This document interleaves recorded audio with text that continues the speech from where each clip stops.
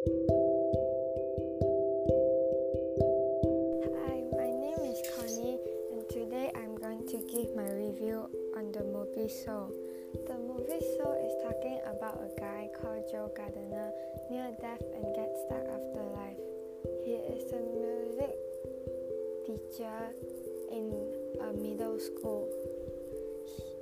He has a dream of being a jazz pianist and working very hard for his dream.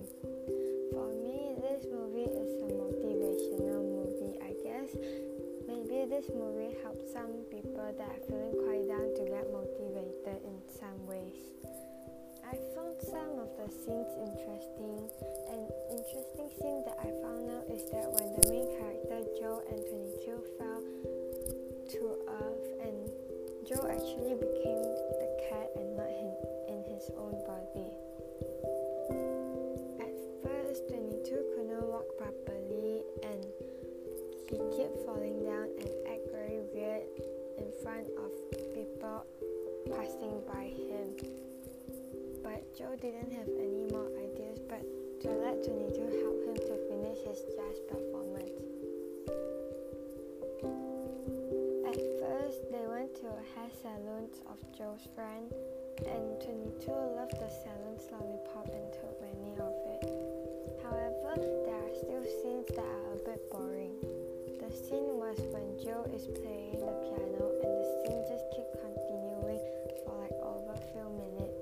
At first it was quite nice, but after a while, when he kept playing the piano for like over a few minutes, I actually found this scene very boring.